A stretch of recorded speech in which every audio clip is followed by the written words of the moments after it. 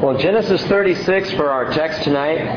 Genesis 36, if you'd like to flip in your Bible there. If you don't have a Bible, there are several extras back on the back table. And feel free to grab one.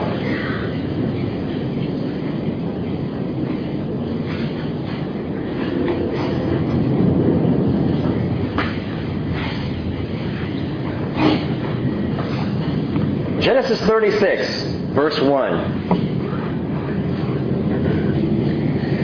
Now these are the records of the generations of Esau, that is, Edom. Esau took his wives from the daughters of Canaan, Adah, the daughter of Elon the Hittite, and Oholibamah, there's a name for you, the daughter of Anah, and the granddaughter of Zibeon the Hivite. Also Basemath, Ishmael's daughter, the sister of Nebaioth. Adah bore Eliphaz to Esau, and Basemath bore Reuel, and Oholibamah bore Jeush, and Jalam, and Korah. These are the sons of Esau who were born to him in the land of Canaan. Then Esau took his wives and his sons and his daughters and all his household and his livestock and all his cattle and all his goods which he had acquired in the land of Canaan, and went to another land away from his brother Jacob. For their property had become too great for them to live together, and the land where they sojourned could not sustain them because of their livestock. So Esau lived in the hill country of Seir. Esau is Edom. These then are the records of the generations of Esau, the father of the Edomites in the hill country of Seir. These are the names of Esau's sons: Eliphaz, the son of Esau's wife Adah; Reuel, the son of Esau's wife Basemath. And the sons of Eliphaz were Teman, Omar, Zepho, Gatam, and Kenaz. Timnah was a concubine of Esau's son Eliphaz, and she bore Amalek to Eliphaz. These are the sons of Esau's wife Adah. These are the sons of Reuel: Nahath and Zerah, Shema and Mizah. These were the sons of Esau's wife Basemath. Now these were the sons of Esau's wife Oholibamah, the daughter of Anah and the granddaughter of Zibeon. She bore to Esau Jeush and Jalam and Korah. These are the chiefs of the sons of Esau. The sons of Eliphaz, the firstborn of Esau, are Chief Teman, Chief Omar, Chief Zepho, Chief Kenaz, Chief Korah, Chief Gatam, and Chief Amalek. These are the chiefs descended from Eliphaz in the land of Edom. And these are the sons of Adah. These are the sons of Reuel, Esau's son: Chief Nahath, Chief Zerah, Chief Shammah, Chief Mitzah. These are the chiefs descended from Reuel in the land of Edom. These are the sons of Esau's wife Basemath. Now, are you getting all this? Tracking this? Okay. I want to make sure that I'm not, leaving you behind here. Verse 18. These are the sons of Esau's wife Oholibamah. Not to be mistaken with his other wife, the O Holy Night. Chief Jeush, Chief Jalam, Chief Korah. These are the chiefs descended from Esau's wife Oholibamah, the daughter of Anah. These are the sons of Esau, that is, Edom, and these are their chiefs. Verse 20. Fascinating. These are the sons of Seir, the Horite, the inhabitants of the land: Lotan and Shobal and Zibeon and Anah and Dishon and Ezer and Dishan. These are the chiefs descended from the Horites, the sons of Seir, in the land of Edom. The sons of Lotan were Hori and Hemam, and Lotan's sister was Timnah. These are the sons of Shobal: Alvan and Manahath and Ebal and Shepho and Onam. These are the sons of Zibeon: Aiah and Anah. He is the Anah who found the hot springs in the wilderness when he was pasturing the donkeys of his father Zibeon. You remember him. Verse 25. These are the children of Anah: Dishon and Oholibamah, the daughter of Anah.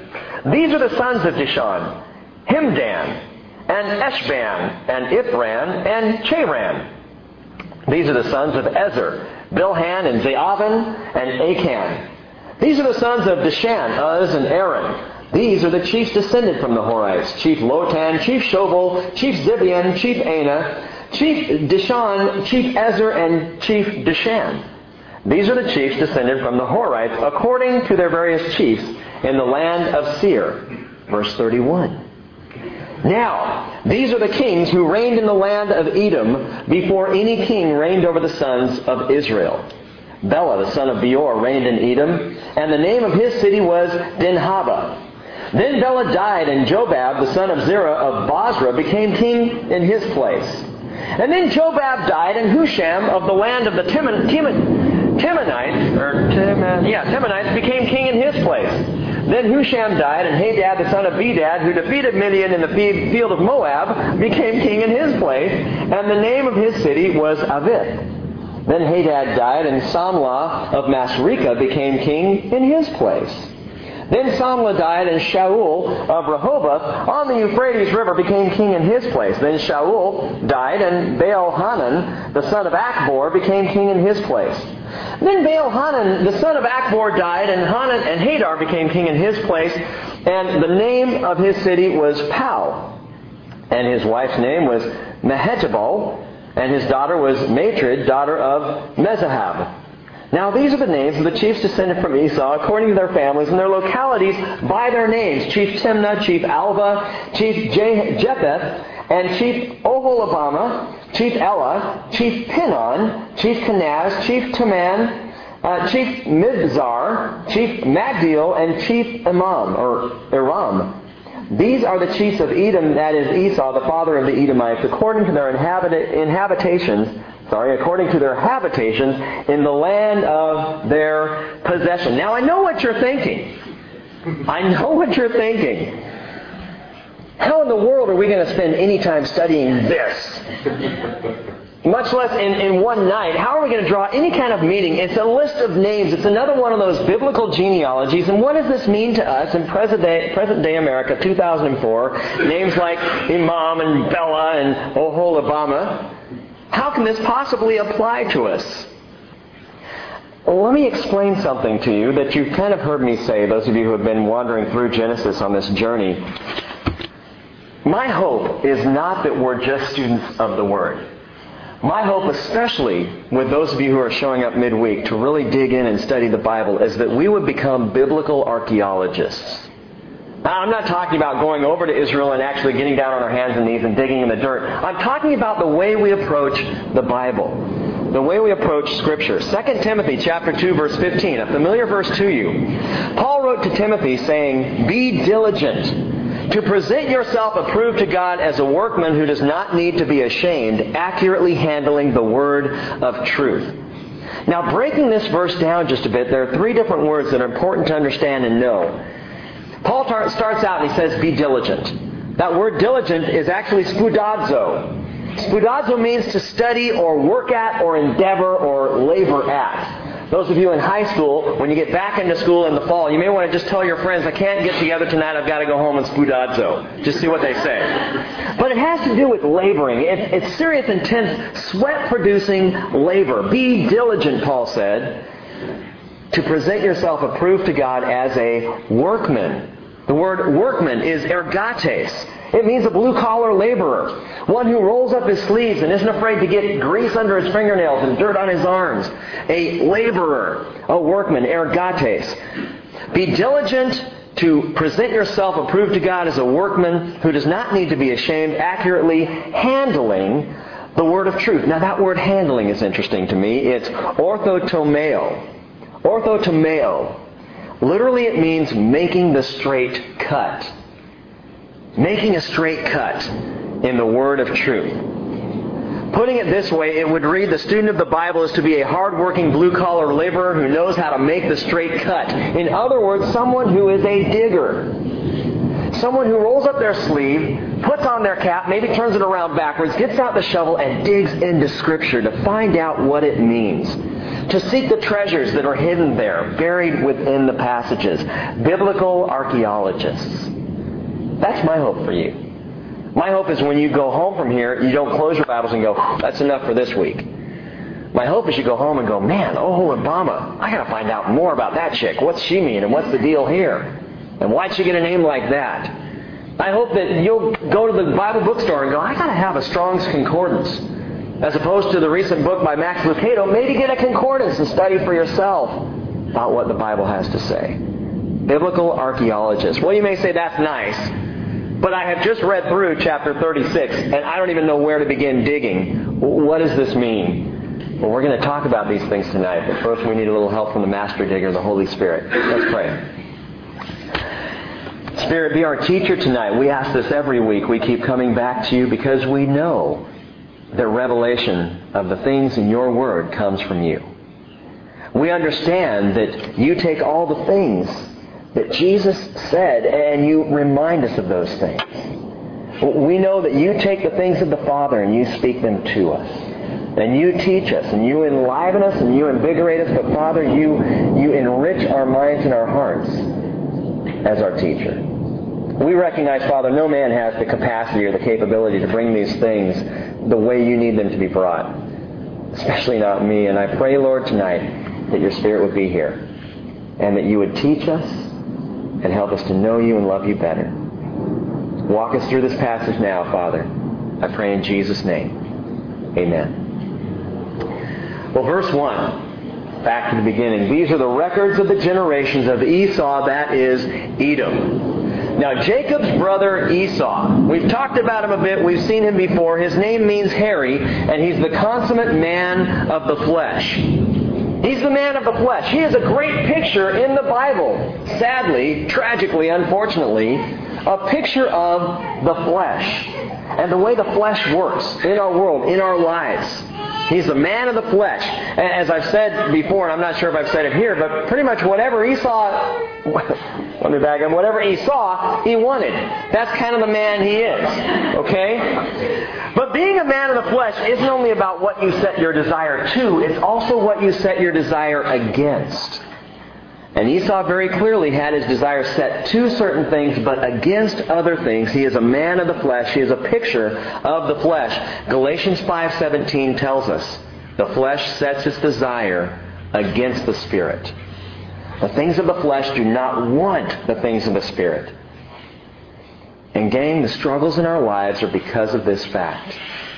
The fact that our flesh does not want the Spirit in our lives.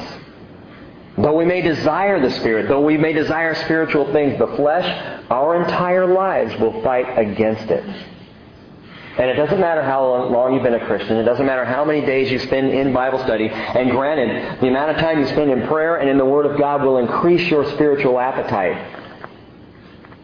But the flesh is always there. There's really only one way to take out the flesh, and that's to die. Or to be called up by Jesus. So before we even go any further, please understand that as struggles come and go, the flesh will continue to battle through our entire lives, no matter how much we pursue the Spirit. So don't be discouraged, because the flesh is always there, trying to chip away. But greater is He that is in us than he that is in the world. Well, Harry is a man's man, a man who's always game for a good hunt, a great steak, and a woman or two. He is a man of the earth. In fact, Esau is, I believe, the first redneck. Think about it. If your friends and family nickname you Red, you might be a redneck. If you sell a birthright for red lentil stew, you might be a redneck. If you settle down in the region called Edom, Red, you might be a redneck. And that's where Esau settles, in the mountainous region of Seir, Edom. But that region is outside of the promised land. Because the flesh is always outside of the promises of God. The flesh always settles away from God's promises. The flesh settles for things that are not what God wants you to have. The flesh just settles. And God wants so much more for us. Galatians 5:19 tells us that the deeds of the flesh are evident. And I believe we'll have a good look at those deeds in Esau's lineage tonight. So these are the records of the generations of Esau, that is Edom. Esau, verse 2, took his wives from where? The daughters of Canaan. That's where he took his wives from. Not the daughters of Israel, the daughters of Isaac, literally, but from the daughters of Canaan. Ada, the daughter of Elon the Hittite, and Oholibamah, the daughter of Anah, and the granddaughter of Zibeon the Hivite, and also Basemath, Ishmael's daughter, the sister of Nebaioth. Now God will later warn Israel against taking wives from among the Canaanites. Let me just read this to you. Deuteronomy chapter 7, verse 1. Moses is speaking here. Now remember, Moses, we understand Moses to be the writer of the first 5 books of the Bible, the Pentateuch. And as he wrote those, there are things that he writes down. He inserts things in Genesis that will come up later for the Israelites. And as the Israelites are reading the Scriptures all the way back to Genesis, they will see things like, as we'll see tonight, a man named Amalek. And it will shed light on the Amalekites, who are such a problem for Israel in their day. So Moses is writing the book of Genesis, but in Deuteronomy, Moses writes, when the Lord your God brings you into the land where you are entering to possess it, and clears away many nations before you, the Hittites and the Girgashites and the Amorites and the Canaanites and the Perizzites and the Hivites and the Jebusites and the termites, the flashlights, 7 nations greater and stronger than you, and when the Lord your God delivers them before you and you defeat them, then you shall utterly destroy them. Moses says, listen, gang, God wants them wiped out. He doesn't want a Canaanite in the land, not a Hivite, not a termite. He doesn't want any ites in the land. You are to demolish them completely. Israel doesn't, as you'll see when we get further into our studies. But he goes on and he says, utterly destroy them. Make no covenant with them. Show no favor to them. Furthermore, you shall not intermarry with them. You shall not give your daughters to their sons, nor shall you take their daughters for your sons. Why, Lord? Why this intense separation? Deuteronomy 7:4. Moses says, for they will turn your sons away from following me. Literally God saying, they will turn your sons away from following me to serve other gods. And God doesn't want that for His people. He doesn't want you turned away to serve other gods. And so Israel, He lays out the extreme command. Wipe them out, have nothing to do with them, so that when you enter the land to possess it, you will not turn away from me, but you will be connected to me, looking to me, holding on to me. So God says, Israel, don't marry those pagan gals. They'll turn your sons away from following me to serve other gods. And that's the threat. Have no relationship, God says, with that which will lure you away from the one relationship that can save your life eternally, and that's the relationship you have with me. Don't assume you're the exception to the rule. Don't think, for thousands of years, people have been drawn away from God by earthly, fleshy things, but not me. I can handle it. I'm the exception. I can make my way to church on Sunday. I can sit in Bible studies on Wednesday. I can even have my Bible open from time to time at home. And I can still engage in the works of the flesh. That's okay because I can handle it. And God would say, no, you can't. No, you can't. Don't chase after the things of the flesh thinking, I'm walking away from God. I'm not really walking away from God. I'm just holding hands with the flesh. I'm just hanging out with the flesh. God's my God. But today I got to go to work with the flesh. I've got to be engaged with the things of the world. So I'll do that here, and I've still got my relationship, and God says it doesn't work. As we talked about last week, the Bible says don't be unequally yoked with unbelievers. Because I promise you the time is coming when you will not handle it. None of us truly can. But Esau, the redneck man of the flesh, he goes after pagan wives. And he picks up 3 wives. You may want to note these 3 wives. We're going to look at them tonight. Ada, Oholibamah, and Basemath. Now, as you read through this, it can get confusing. As a matter of fact, if you go back in Genesis to chapter 26 and chapter 28, there are a couple other places where Esau's wives are listed, and they seem to have different names. And that can be confusing as well. So we're going to work this out. It makes a lot of sense, and a closer look will reveal that the names have been changed, but not to protect the innocent. The marital order of Esau's wives is given in verse 4, which is important because we'll use it for our outline. Again, it's Ada first, she's his first wife, second wife Basemath, and third wife Oholibamah. Now, wifey number 1, Ada. Esau brings Ada home to Mom and Dad, Isaac and Rebekah, proud of his first wife. Mom, Dad, I want you to remember to meet Ada, my first wife. Actually, I don't know if he called her his first wife at that point. He's probably thinking my only wife, but he moved on pretty quick. Do you remember what Rebekah said about the Canaanite women? Genesis 24:46, Rebekah said to Isaac, I am tired of living because of the daughters of Heth, Canaanite daughters. If Jacob takes a wife from the daughters of Heth like these, from the daughters of the land, what good will my life be to me? Even at that point, after having met Adah, and I believe Basemath at that time, Esau's first two wives, Rebekah's saying, take me. Just kill me now. I am sick of my life. These daughters-in-law of the daughters of Heth are terrorizing me. You may recall that Heth means terror. These daughters of terror are messing up my world. I can't stand this. And so she begs with her husband, Isaac, to send Jacob away to get a daughter from their own family. Well, Esau didn't just marry a Canaanite woman. He brought one home with an infamous and upsetting name as well. Her name is Adah. Adah means ornament. I don't know if that sounds familiar. You students of Genesis, think back.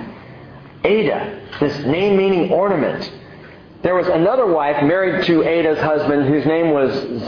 what was it? Hang on. It starts with a Z. It's back in Genesis chapter 4, and it's Zillah. I was close. Zillah. Adah and Zillah. Zillah means shabby. Do you remember shabby and ornament? Now this is not the same woman, because this Adah was married to a man named Lamech. And Lamech is mentioned back prior to the flood as the first polygamist in the Bible. Lamech is also mentioned as a murderer, saying, hey, my ancestor Cain, well, he murdered and he's good, he's protected, he got away with it, so me too.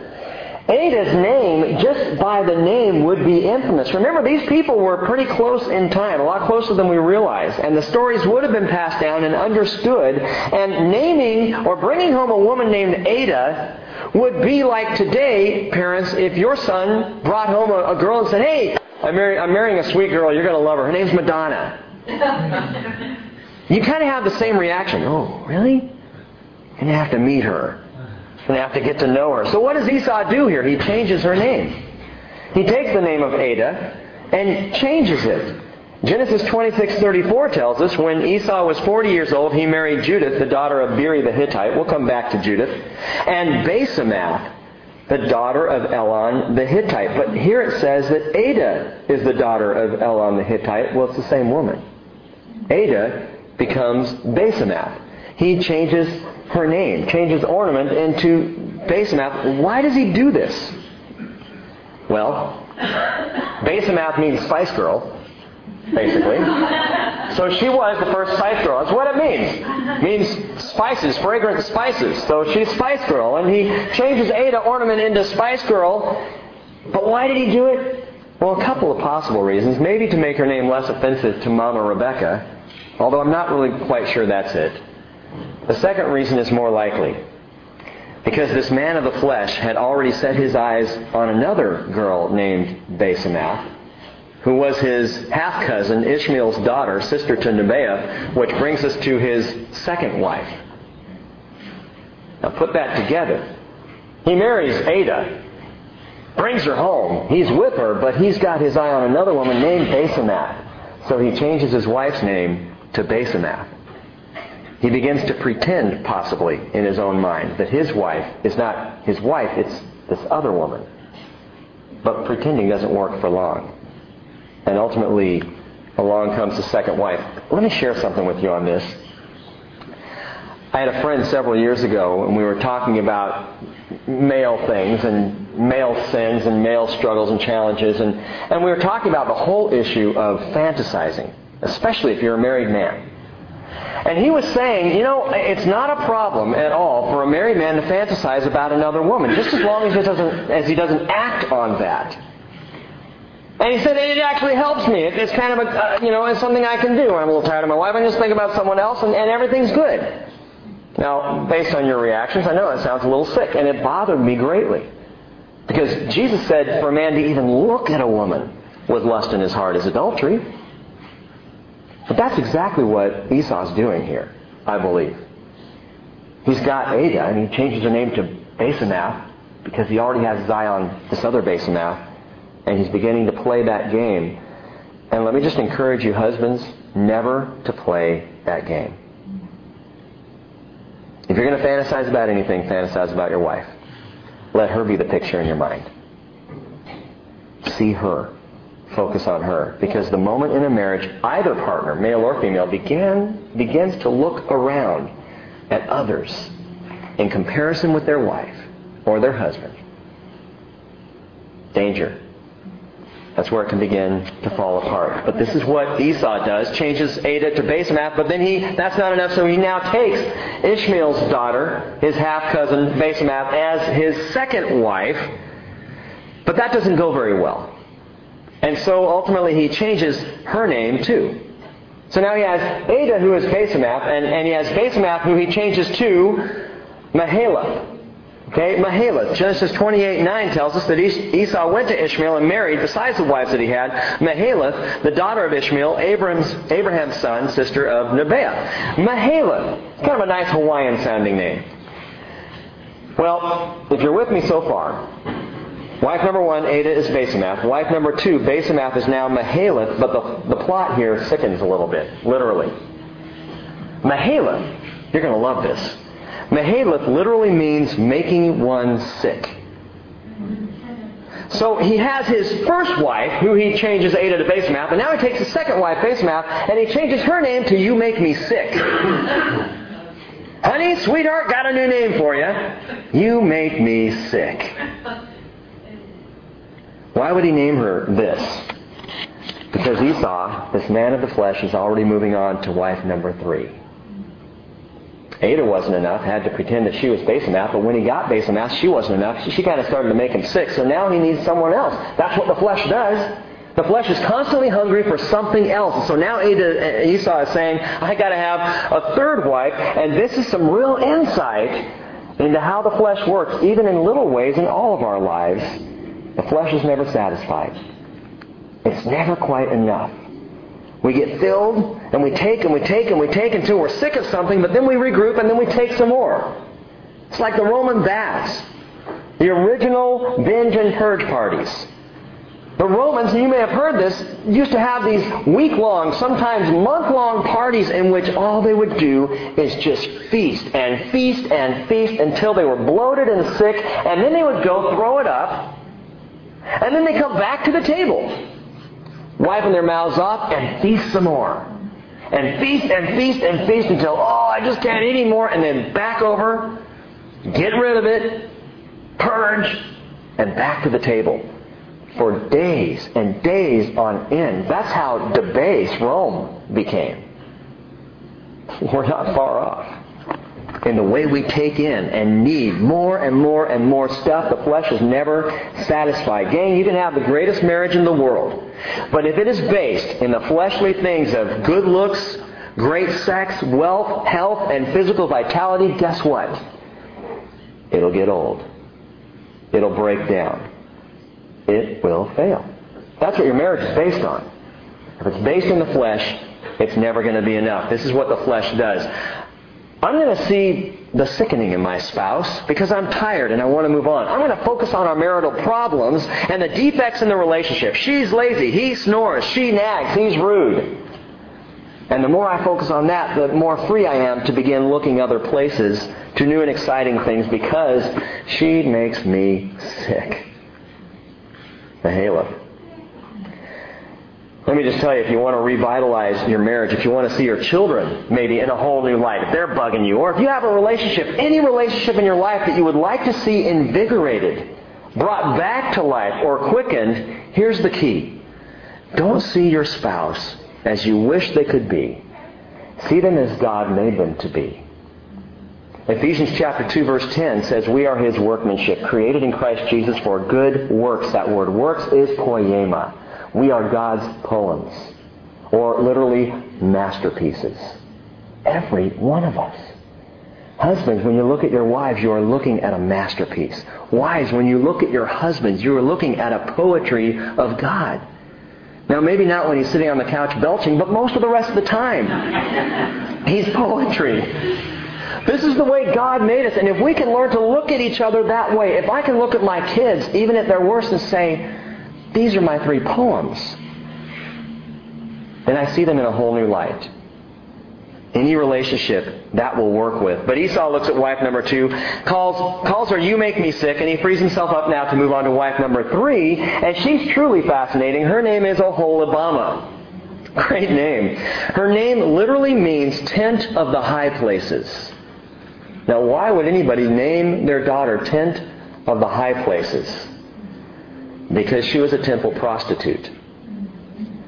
Tent of the high places. In the high places, that's where the pagans would set up their places of worship. Their temples, their tents would be set up there. And the temple prostitute's job as a priestess was to lure people on up there for worship.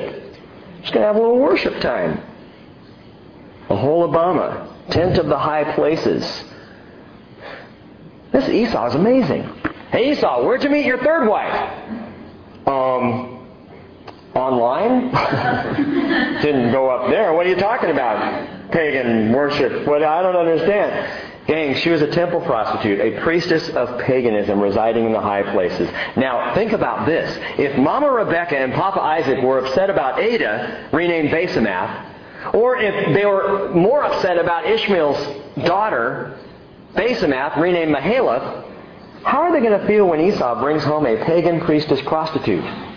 Wife number 3! I would just love to be a fly on the wall at that holiday dinner. Wouldn't you? Everybody's sitting around. I don't know, weird. So what does Esau do? He now has a third wife whose name means basically temple prostitute, and he's got to do something, so he changes her name. He already changed the names of the first 2. Her name now becomes Judith. Judith. Why change her name to Judith? This is interesting. You look up the name Judith in any Strong's Concordance, or any concordance for that matter, and you will find that Judith means one thing. Jewish. Judith means Jewish. He named his wife Jewish. Now you may say, wait. But this is before the Jewish people were called Jewish. This was before Jacob had a son who he named Judah, who later was the namesake of Judaism. Why would he name his wife Jewish? Well, there's something else to note about the flesh. The flesh is devilishly led. It's diabolically led. The flesh is in league with that which is evil, Satan. And I think Satan is doing a work here, as he does. But that's your connection. The flesh is connected to Satan. Now, Oholibamah, Judith, was Esau's favorite wife. She's listed chronologically again in verses 4 and 5. He had 3 kids with her, which you can read. He only had 1 with each of the other 2. And although he called her Judith, the name didn't stick. She continued to be called Oholibamah because that name was, well, it had celebrity status to it in the region. Why was she his favorite? 3 things to note. She was charming, number 1. She had to be as a temple prostitute. Her job was to lure people, men. And so she was charming. Secondly, she was unusually powerful for a woman in that day. She was a chieftain. A chieftain. You may have saw it when we were reading by before. Verse 40 tells us, verse 41 mentions Chief Oholibamah. That's her. A woman chief. A woman overlord or warlord. And this is very unusual and shocking. A sheik, so to speak, in the land, this Oholibamah, which even among the pagans was very rare. But number 3, she was also a child of a celebrity. A well-known man. Verse 24 tells us, these are the sons of Zibeon, Aiah and Anah, and he is the Anah who found the hot springs in the wilderness when he was pasturing the donkeys of his father, Zibeon. This Anah is Oholibamah's father, so she has a famous father. What's so famous about finding some hot springs? Big deal. Well, it may not be a big deal in our culture, but it was in their culture. Biri, by the way, or Bir, literally means hot springs or well, and Biri is his name. Anah's name is also Biri, which you can see in verse, 24 tells us that it's Anah. Genesis 26:34. Genesis 26:34 tells us that Anah's name is Biri as well. So apparently after Anah found these hot springs, he changes his name to Biri, which means well or springs. But why would that make a guy a celebrity? Listen, As I said, what matters in one culture doesn't necessarily matter in another culture. Think for a moment about our cultural icons in America today versus, say, cultural icons in the Middle East. In America, Seattleites are chanting, Ishiro, Ishiro. And in Palestine, they're chanting, Arafat, Arafat. We pour millions into concerts by the likes of Britney Spears, while Middle Eastern Muslims pour millions into the likes of Al-Qaeda. And we all have our cultural icons.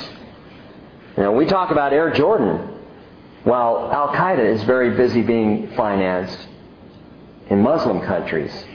Now, you may be getting uncomfortable. You may feel like, Rick, you're walking that line of slamming the Muslims a little bit. Let me speak clearly about this. What we call radical Muslim militants, they aren't. I would put it to you that there is no such thing as a radical Muslim militant. I would say that what you're seeing is a truly faithful Muslim. There's nothing militant about somebody who is following to a T the writings of their Scripture. The militant Muslims are following the Quran. They're doing exactly what the Quran teaches them to do. What about a radical Christian? What would happen if someone took Christianity to the fullest extreme, over the top, doing every single thing that God talks about and acting exactly like Jesus? You'd have love. You'd have peace and patience and goodness and kindness and self-control and faithfulness and gentleness. You'd have the fruit of the Spirit all over the place. There is a very clear difference. Christianity taken to its literal ultimate extreme is agape love. Islam taken to its ultimate extreme is jihad. So while we have cultural icons, and it's amazing, isn't it? We're all focused on athletes and musicians and people, honestly, of little substance when it comes to actual world change. While there are those in the world who look religiously at the world and look at their leaders who are dangerous. And they are their icons. Well, anyway, back to Barry. This desert nomadic culture clearly thought it was cool to find springs in the desert. And it was important. So Oholibama's father is a celebrity. He's the only one, by the way, in this entire chapter whose name is pulled out. And we're told something about him. Something special and significant. That he did this thing. And everybody would know that Viri or Aina did this thing. So Oholibama is also somewhat of a celebrity herself. So Esau now has his wives, his 3 wives. He's got Spice Girl, You Make Me Sick, and Tent of the High Place. And together, Esau and his wives begin to propagate. And the rest of chapter 36 is a stunning picture of how the flesh multiplies and proliferates in our lives. If you're taking notes, I'd like to encourage you to jot down 8 things real quickly tonight. 8 things for the rest of this chapter. Number 1, these are 8 things regarding the flesh and how the flesh works. Number 1, the flesh is pious. The flesh is pious. It's religious to a degree. That may sound weird, but what religion tends to do, especially pretentious piousness, it tends to want to kind of change things on the superficial level. Not to dig down deep, but to make things look better. When you think about a religious person, they're the one who looks on the outside like everything's all together, even though you know on the inside they're a total wreck. Because we all are. But being pious, that's something of the flesh. It changes names to make our sins sound more acceptable, even to make our sins sound religious. We talked a little bit about this last week. But here in this chapter we have Ada, who is now called Basemath. That's a little less offensive. And Oholibama, oh no, temple prostitute. Well, let's call her Jewish. That's easier to handle. It doesn't change what she is. It's just changing the name. Changing the name of something does not change its meaning. Last week we talked about this. Let me add a few. You can call adultery an affair, but it's still adultery. You can call fornication a fling, but it's still fornication. You can say sodomy is just being gay. Isn't that a shame that word gay just kind of got wiped out? When I was a kid, literally, and it was that recently, when I was a kid, you could be gay and that was just being happy. It was all right. There were a lot of gay people who weren't, gay. Not anymore. being gay, the sin is still the same. The flesh is pious. It's into appearances and superficiality and the surface of things. It's about how things look and sound rather than about what they truly are. And Romans 8:27, Paul tells us something very different about the Spirit. While the flesh is into the superficial, the Spirit searches the heart. The Spirit wants to get in deep with you. God wants to know you and to be known by you. He wants relationship. He's into tearing away the superficial levels, to taking the flesh off and getting down to the nitty-gritty of who we really are. 2 Corinthians 5:16, Paul says, from now on, we recognize no one according to the flesh. That's a great rule of thumb for Christian living. Don't look at people according to the flesh. Don't focus on them according to the flesh. You look at them according to the Spirit. Recognize them based on who they are spiritually, not in a fleshly way. Well, number 2. First of all, the flesh is pious, but the flesh is, secondly, prolific. The flesh is prolific. It's stunning to notice as you read through this chapter how many different people groups stem from Esau. So Esau, like the flesh, expands and grows and breeds more flesh. I said Esau is a man's man, the redneck, the man of the flesh. Look at his lineage. They all head that direction. They are all like their father before them. The flesh grows the flesh. And listen, there's something we need to understand about sin. And this is very important. And parents, your kids need to know this. We need to know this. There's good news and bad news. The good news about sin is that when we sin, sin can be forgiven. If you are in Christ, sin is forgiven. Psalm 103 verse 10 tells us He has not dealt with us according to our sins, nor rewarded us according to our iniquities. For as high as the heavens are above the earth, so great is His loving kindness toward those who fear Him. As far as the east is from the west, so far has He removed our transgressions from us. That's awesome. Isaiah 43:25. Even I am the one who wipes out your transgressions for my own name's sake, and I will not remember your sins. That's the good news. If you sin, God says, I'm going to wipe it clean. Trust me, give it to me. I will wipe it off the face of the map. You don't have to carry that anymore. But there's bad news with sin, even for Christians. And please understand this. Galatians 6:8. For the one who sows to his own flesh will from the flesh also reap corruption. If you sow to the flesh, Christian or not, you will reap corruption. Oh, there's forgiveness. There is forgiveness. And God will wipe the slate clean, and He will look at you as a pure child through the blood of Jesus. However, if we choose to sow to the flesh, we will reap corruption. My mom was just telling me just this last week that a close relative of mine has a lump under his tongue. And there's a strong possibility that he may be looking at cancer in his mouth. Now, this relative has been clean and sober for 13 years. But for 25 years prior to that, he was strung out. Most of the 25 years of his life that he was on drugs and drinking, he doesn't remember. But a miracle happened in his life, and he found Jesus, and his slate was wiped clean, and for 13 years he has walked with the Lord. And it has literally changed my mother's side of the family. It's a wonderful thing and a blessing. When I get emails from him and email him back, we still communicate. It's wonderful to talk with him. But the flesh, if we sow to it, will reap corruption. And so though he is forgiven and as saved as anybody I know, he's dealing with the reality now. 25 years of sowing to the flesh. And he's reaping a corruption. And that's what happens. And people who miss this, we say, I gave my life to God. I gave it all over to Him, and now I'm walking with Him and living for Him. Why is this bad thing happening to me connected to what I was before? Because there's a physical truth that's also a spiritual reality. If we sow to the flesh, we're going to reap corruption. Thank God it is only for this life. But it happens, and it is the truth of sin. My kids, I want you guys to understand that. I really do. Hannah, Corey, Hayden, I want you to know that. If you choose the flesh, it's going to come back to you. It will bite you. So choose the Spirit instead.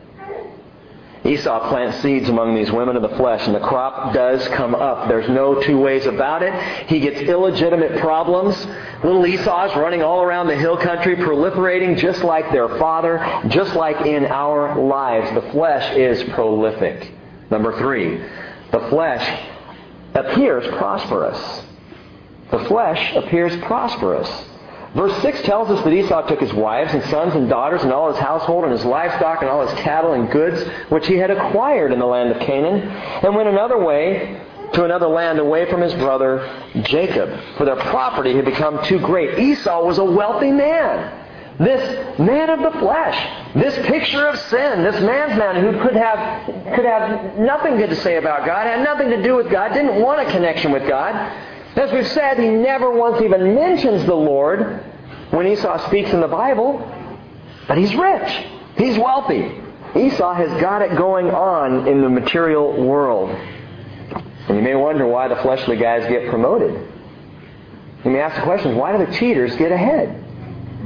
And folks, they do, don't they? Well, let's call it what it is. They get ahead. You can cheat and come out better off in the world's eyes.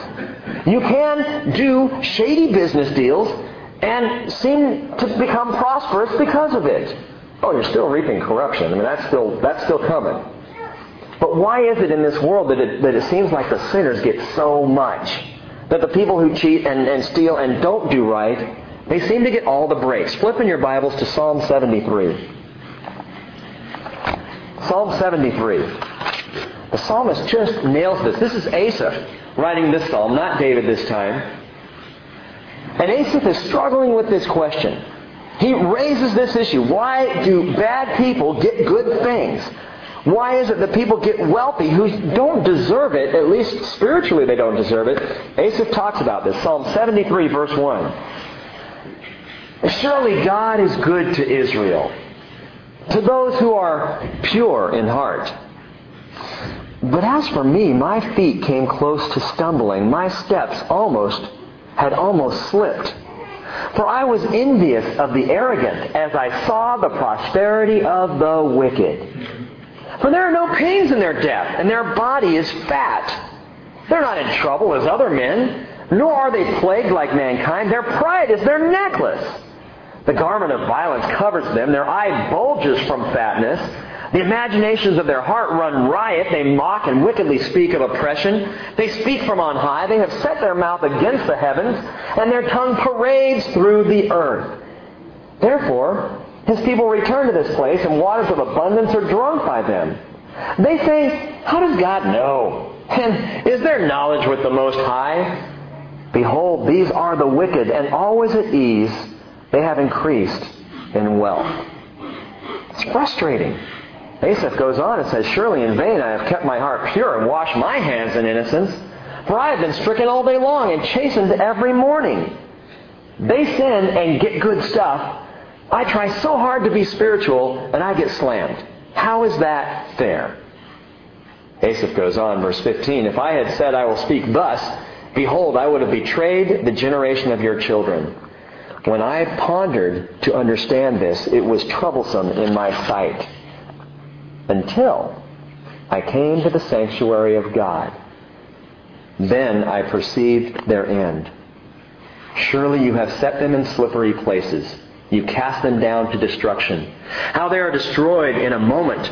They are utterly swept away by sudden terrors. Like a dream when one awakes, O Lord, when aroused, you will despise their form. When my heart was embittered and I was pierced within, then I was senseless and ignorant. I was like a beast before you. Nevertheless, I am continually with you. You have taken hold of my right hand. Let me ask you, would you rather have the wealth of the world or hold on to the hand of God? Verse 24, with your counsel you will guide me. And afterward, praise God, afterward receive me to glory. And the world cannot track that. And the world cannot compare or compete with that. So if you've struggled with that very issue, people getting ahead by sinning, hey, They only get ahead so far. But glory's coming. And God has a wonderful plan for you. Number 4, the flesh is persuasive. The flesh is persuasive. As you're writing down that, one other thing on the flesh being prosperous, it's interesting to note that Jacob's sons were born outside of the promised land, but he brought them into the promised land. Esau's sons, however, were born in Canaan, in the promised land, but he took them out. He removed them from it. Flesh seems prosperous. Number 4, the flesh is persuasive. This is interesting to me. Verse 11, I just kind of caught something here. More of a picture than anything else. Verse 11, the sons of Eliphaz were Teman, Omar, Zepho, Gatam, and Kenaz. Eliphaz had a son named Teman. Eliphaz and Teman. Eliphaz the Temanite. Now, if you've read the book of Job, you know that Job had 3 friends. One of them was a man named Eliphaz the Temanite. I don't know if there's a connection here genealogically. I don't know if this was actually the same guy or not. It probably wasn't. But it's interesting that Eliphaz the Temanite was one who attempted in Job chapter 4 and 15 and 22, those 3 chapters, he attempts to persuade Job that God is mad at him. The flesh may be persuasive, but my friends, the flesh is a lousy counselor. Why is it that we're so interested, so willing to go to Walden Books or Dr. Laura for insight and counseling when we've got the very Word of God? Why run to the flesh to understand the flesh when we can come to the Spirit to grow spiritually? The flesh is pious, it's prolific, it's prosperous, it's persuasive. When you need counsel, folks, don't seek the flesh. Seek the Father. In fact, I like to put it this way, and I always have this word picture in my mind. Go to the Father, He knows. Ask the Father, He knows. Those of you who have seen A Wonderful Life, there's a scene there, my favorite scene in the movie, where George Bailey is trying to figure out, as a kid, what to do. He's got some pills. They're the wrong pills. He's supposed to take them to some people. The druggist is upset. You may recall the scene. And he's standing there in the drugstore going, what am I going to do? And he looks up, and there's a billboard on the wall. And that billboard is implanted in my mind. It's a picture of a dad, and it just says, ask Dad, He knows. And so George Bailey runs off to his father to get some advice. It's a great picture. Ask Dad, He knows. Go to the Father. Man, you need some persuasive advice? Go to the Lord. Number 5, the flesh is pernicious. I needed a good P word, and I like that one. Pernicious. It's tricky. Chapter 36, verse 15. 15 tells us that the chiefs of the sons of Esau are Eliphaz, the firstborn of Esau, and the chief Teman and Omar and Zepho and Kenaz and Korah and Gatam and chief Amalek. Amalek, who becomes the father of the Amalekites. The Amalekites were a very vicious people, but they were also cowardly. Because what they would do when the people of Israel for 40 years were traveling in the desert, the Amalekites attacked them from the rear. They'd wait until the whole company of Israel was going by, and then when there was just the stragglers or the weak ones or the sick ones, then the Amalekites would attack and take out who they could and loot and steal, and then they'd run back away. Cowardly fighters. Deuteronomy chapter 25, verse 17, Moses says, remember what Amalek did to you along the way when you came out from Egypt. How he met you along the way and attacked you among all the stragglers at your rear when you were faint and weary, and he did not fear God. The Amalekites were those who picked off Israel from behind. They laid into Israel where they were weak. They picked off the stragglers of the company of Israel as they sojourned in the desert. And let me just make a note. The most dangerous place to be on our spiritual sojourn is in the back.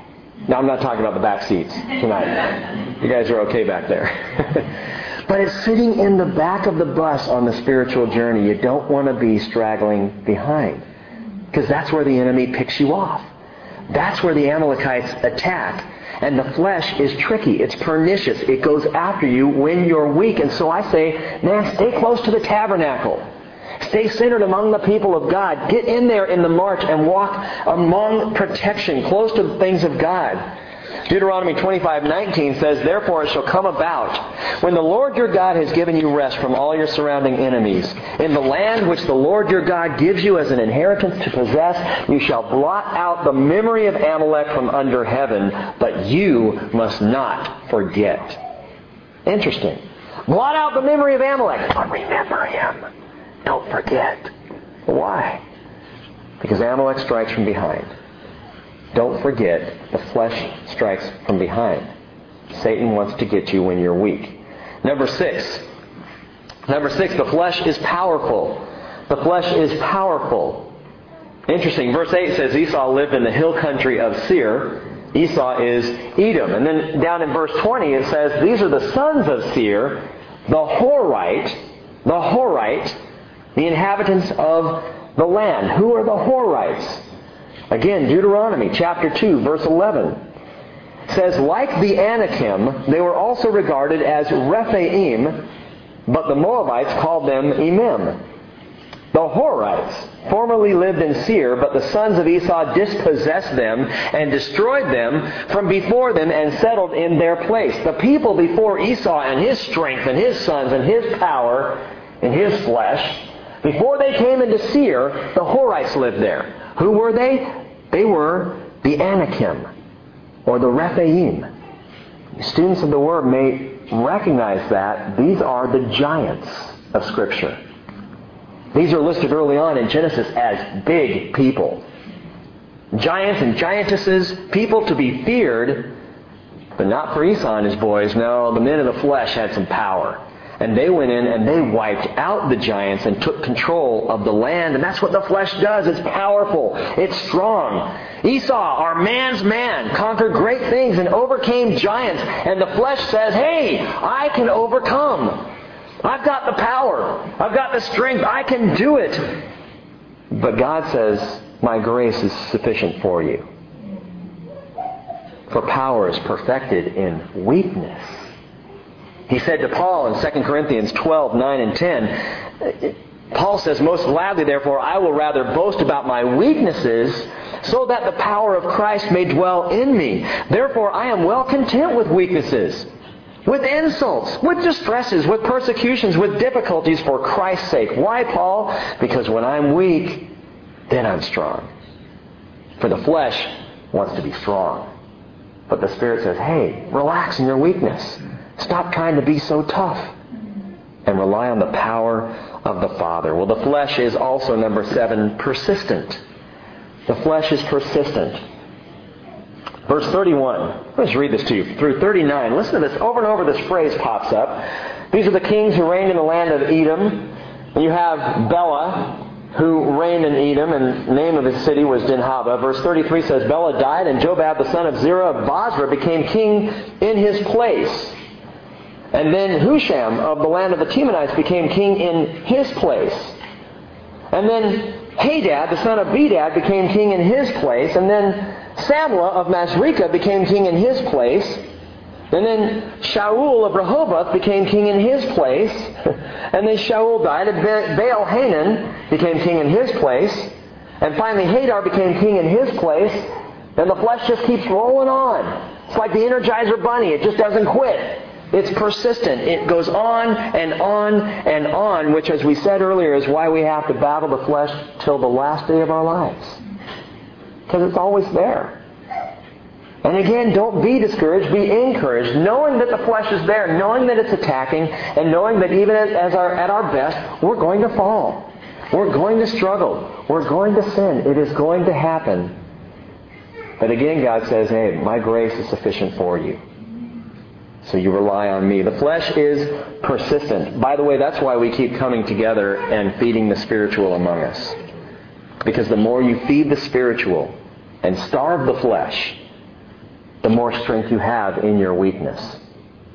And the more the Spirit will overcome the flesh in your life. Number 8, and finally, the flesh is proud.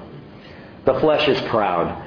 Verse 31 just kind of reeks of arrogance. Listen to it. Now these are the kings who reigned in the land of Edom before any king reigned over the sons of Israel. There's a tone of pride here and arrogance. This was the region of the kings. The original region of the kings. These are where all the chiefs are.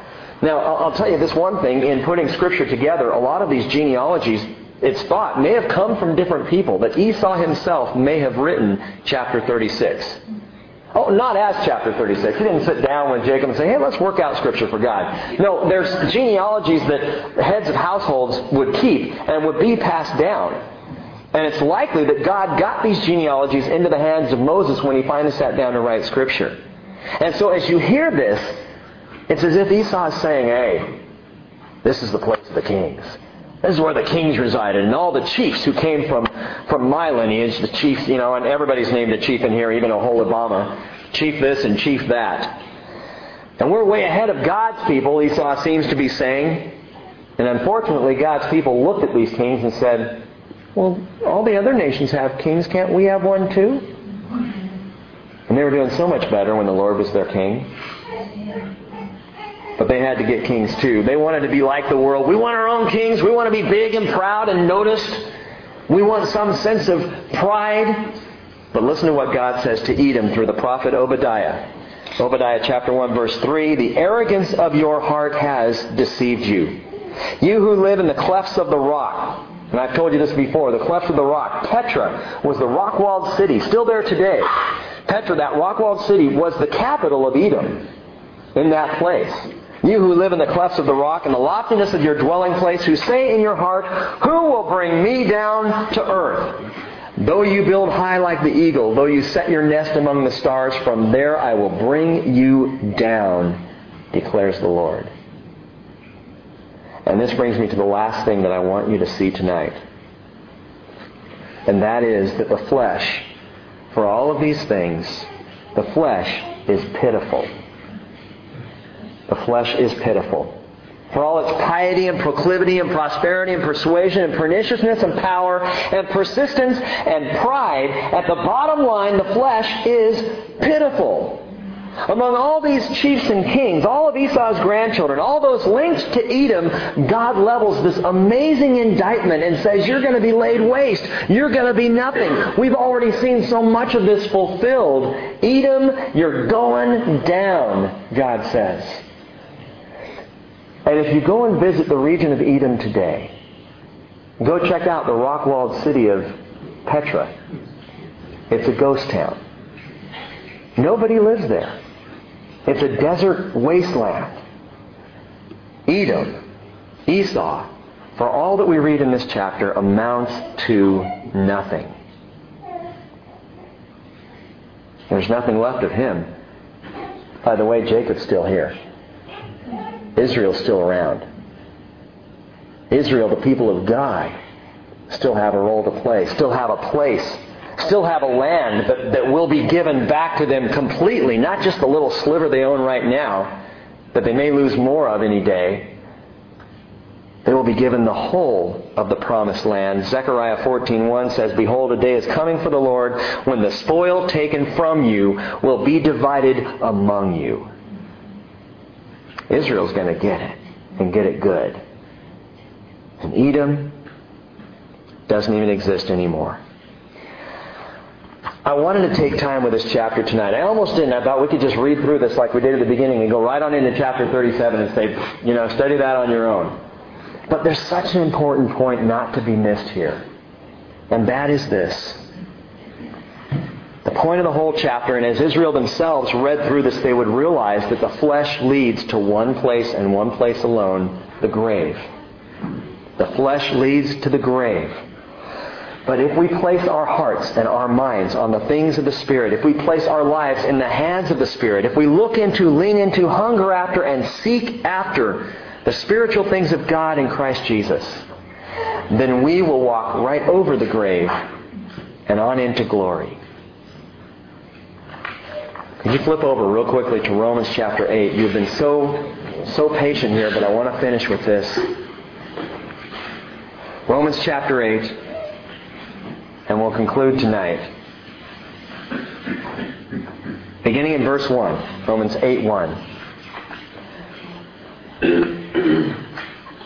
Therefore, there is now no condemnation for those who are in Christ Jesus. For the law of the Spirit of life in Christ Jesus has set you free from the law of sin and death. For what the law could not do, weak as it was through the flesh, God did, sending His own Son in the likeness of sinful flesh, and as an offering for sin, He condemned sin in the flesh, so that the requirement of the law might be fulfilled in us who do not walk according to the flesh, but according to the Spirit. Listen, for those who are according to the flesh set their minds on the things of the flesh, but those who are according to the Spirit, the things of the Spirit. Do I need to break that down more clearly for you? I mean, oftentimes, and especially when a pastor sits down and tries to think through a message, a Bible study, a lesson, we think, okay, well, what are the things of the flesh? So I explain, well, it's the movies you see and it's the music you listen to. You know what the things of the flesh are. You know. So tonight I would encourage you to think about what in my life do I focus on that is of the flesh versus the Spirit. The mind of the flesh, verse 6, is death. But the mindset on the Spirit is life and peace. Because the mindset on the flesh is hostile toward God. For it does not subject itself to the law of God, for it is not even able to do so. And those who are in the flesh cannot please God. However, you are not in the flesh, but in the Spirit, if indeed the Spirit of God dwells in you. But if anyone does not have the Spirit of Christ, he does not belong to Him. Verse 10, if Christ is in you, though the body is dead because of sin, yet the Spirit is alive because of righteousness. Listen to these last two verses here. But if the Spirit of Him who raised Jesus from the dead dwells in you, He who raised Christ Jesus from the dead will also give life to your mortal bodies through His Spirit who dwells in you. So then, brethren, we are under obligation, not to the flesh, to live according to the flesh. For if you are living according to the flesh, you must die. But if by the Spirit you are putting to death the deeds of the body, you will live. If by the Spirit you're putting to death the deeds of the body, you will live. And that's the key. The key is not saying no to the flesh. The key is saying yes to the Spirit. Nancy Reagan's Just Say No campaign doesn't work. Saying no to drugs is not enough to stop someone from taking drugs. It's saying yes to that which is better. And in the same way, saying no to the flesh is not going to protect you from the flesh. You've got to say yes to the Holy Spirit of the living God. Father, we need your Spirit in our lives. And God, we seek after it and we pray for it now. Asking, Lord, that you will fill us up with your Spirit. And remind us on a daily basis of the spiritual things. And lure us and attract us and draw us, Father. And feed the spiritual hunger within us. And let us see those things which you see. Let us not look, Father, anymore, or regard anyone in the flesh, but in the Spirit. To be Spirit-filled. God, it's almost funny to me that we have Spirit-filled churches and we have non-Spirit-filled churches, and that doesn't make any sense to me whatsoever. Because, God, if we're children of yours, aren't we supposed to be Spirit-filled? All of us. So Jesus, fill us up. As we say yes to your Spirit, we ask you to conquer the flesh in our lives that we are too weak to conquer. And we pray for this in Jesus' name. Amen.